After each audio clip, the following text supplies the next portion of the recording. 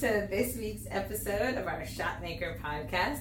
What we wanted to dig in a little bit was the idea of cash flow issues. Now, we know in business this happens. I think as entrepreneurs, there are times when we think our cash flow is better than it ends up being. We're a little stressed, overwhelmed. Well, the good news is that entrepreneurs aren't alone in that, right? This happens in the sports world too.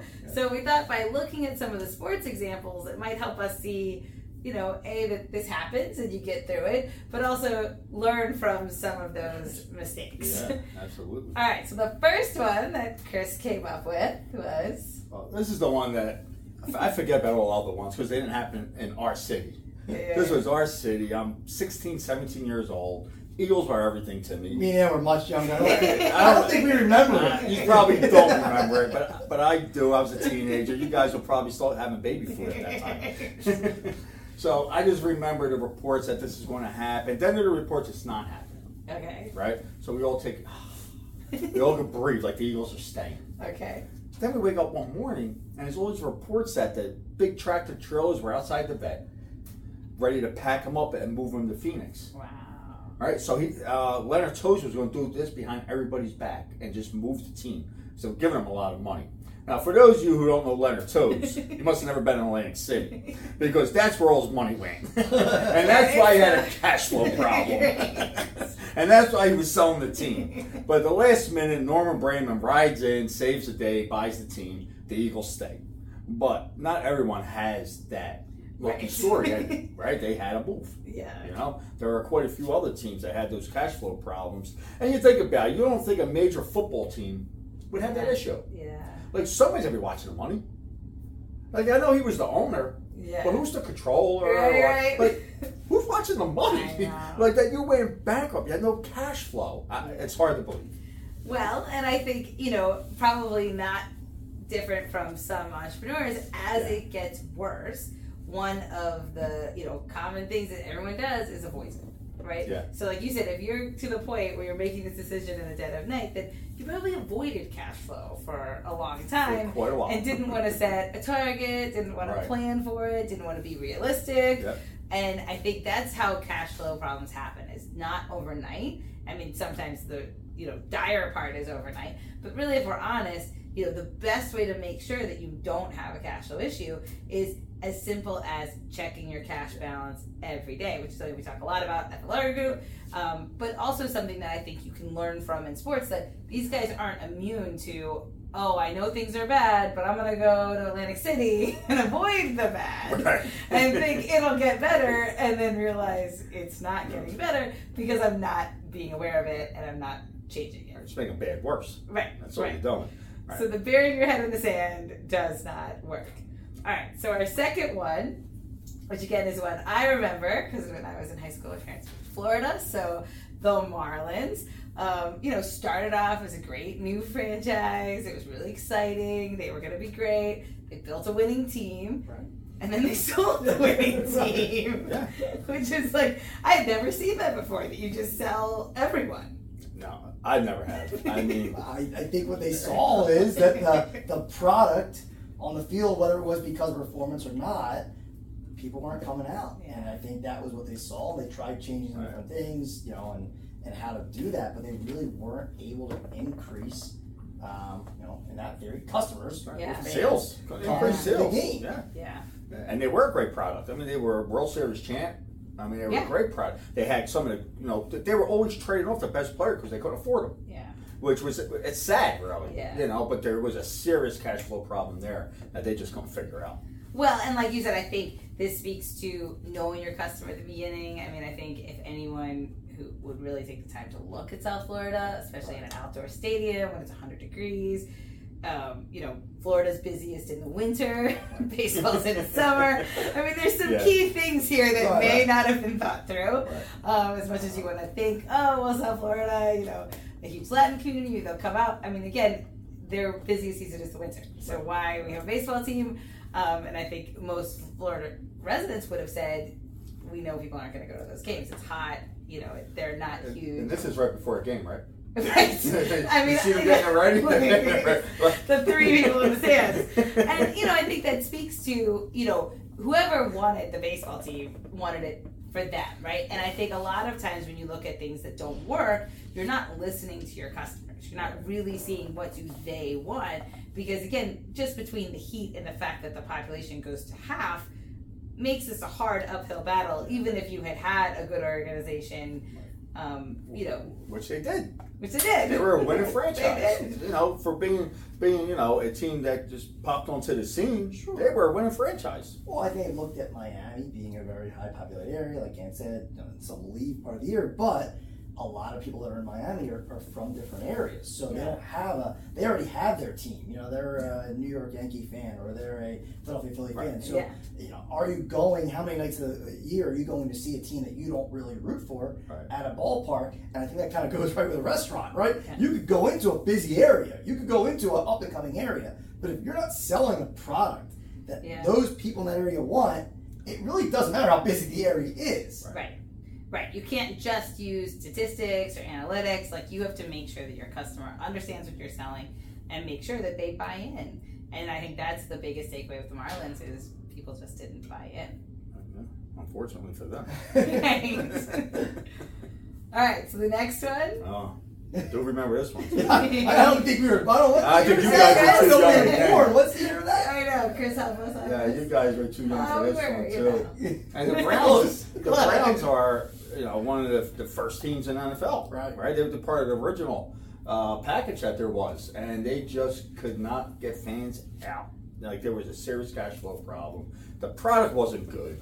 And that's the big thing with this. Like, some of the other teams, the product was good. Yeah. They had other issues. This was the product. This is a bad product that nobody cared about. The owner stopped caring. Yeah. So that's when, the biggest solution was to move it. Yeah. And they did, and they actually got better. Yeah. Right? But while they were there in Cleveland, it was just not good. I don't know, maybe Cleveland's just not the town for football anymore, because now they have another team there that, they really can't get them together.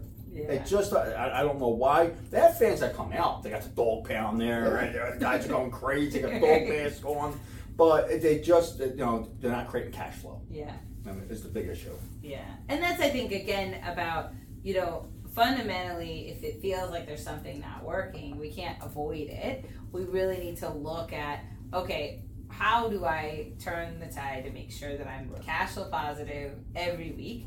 And, in a restaurant, same thing. If it feels like people just aren't coming, maybe they perceive my product to not be great, whether or not it is, or not. But what could I do this week to change that narrative? And I think with social media, the best thing is you have a phone on all the time, right? With video, how could you rebrand yourself into something that does work, that is a good product that people want?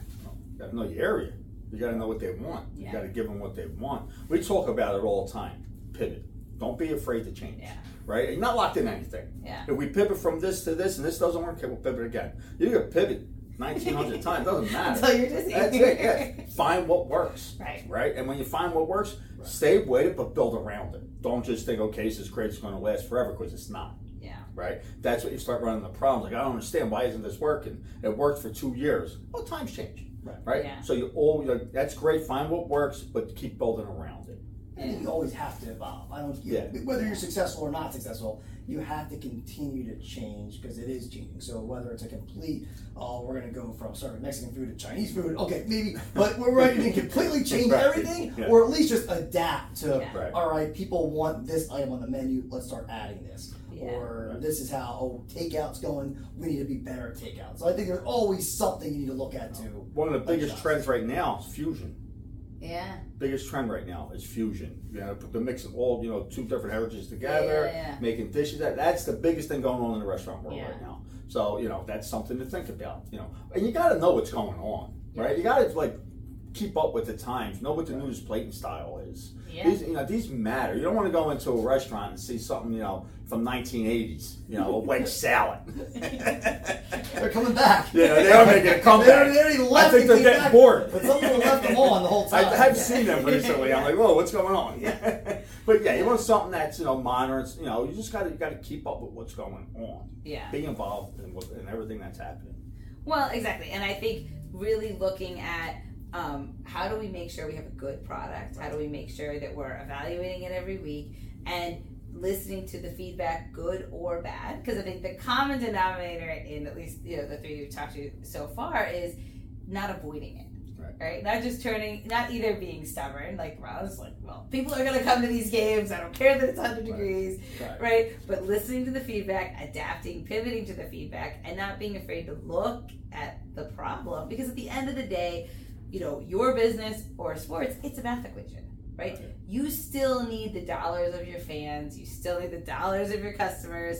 You have to make sure the margin is there and really to see that it's going to be successful. Like, what does success look like? And I would say, going back to the Marley's example, just because that's the one I know the best, is what was their view of success? Did they even really have one? Or was it just kind of like throw stuff out and see what works? But I think what you see between that and, I wouldn't say like the Yankees because that's an unfair comparison, but, an organization that is very successful is that they have a clear definition of success. They know what they're driving to, and they're, unrelenting in getting there. Like, they will get to that success. Instead, some of these others don't have that view. For example, for that would be, I think we both hate this, but the Atlanta Braves. Yeah. They're just always there. Yeah. They're always driving to be the best. Yeah. And somehow, some way, they wind up winning the division almost every year.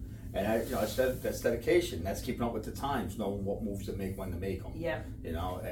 Well, and also providing a product that very much represents their area.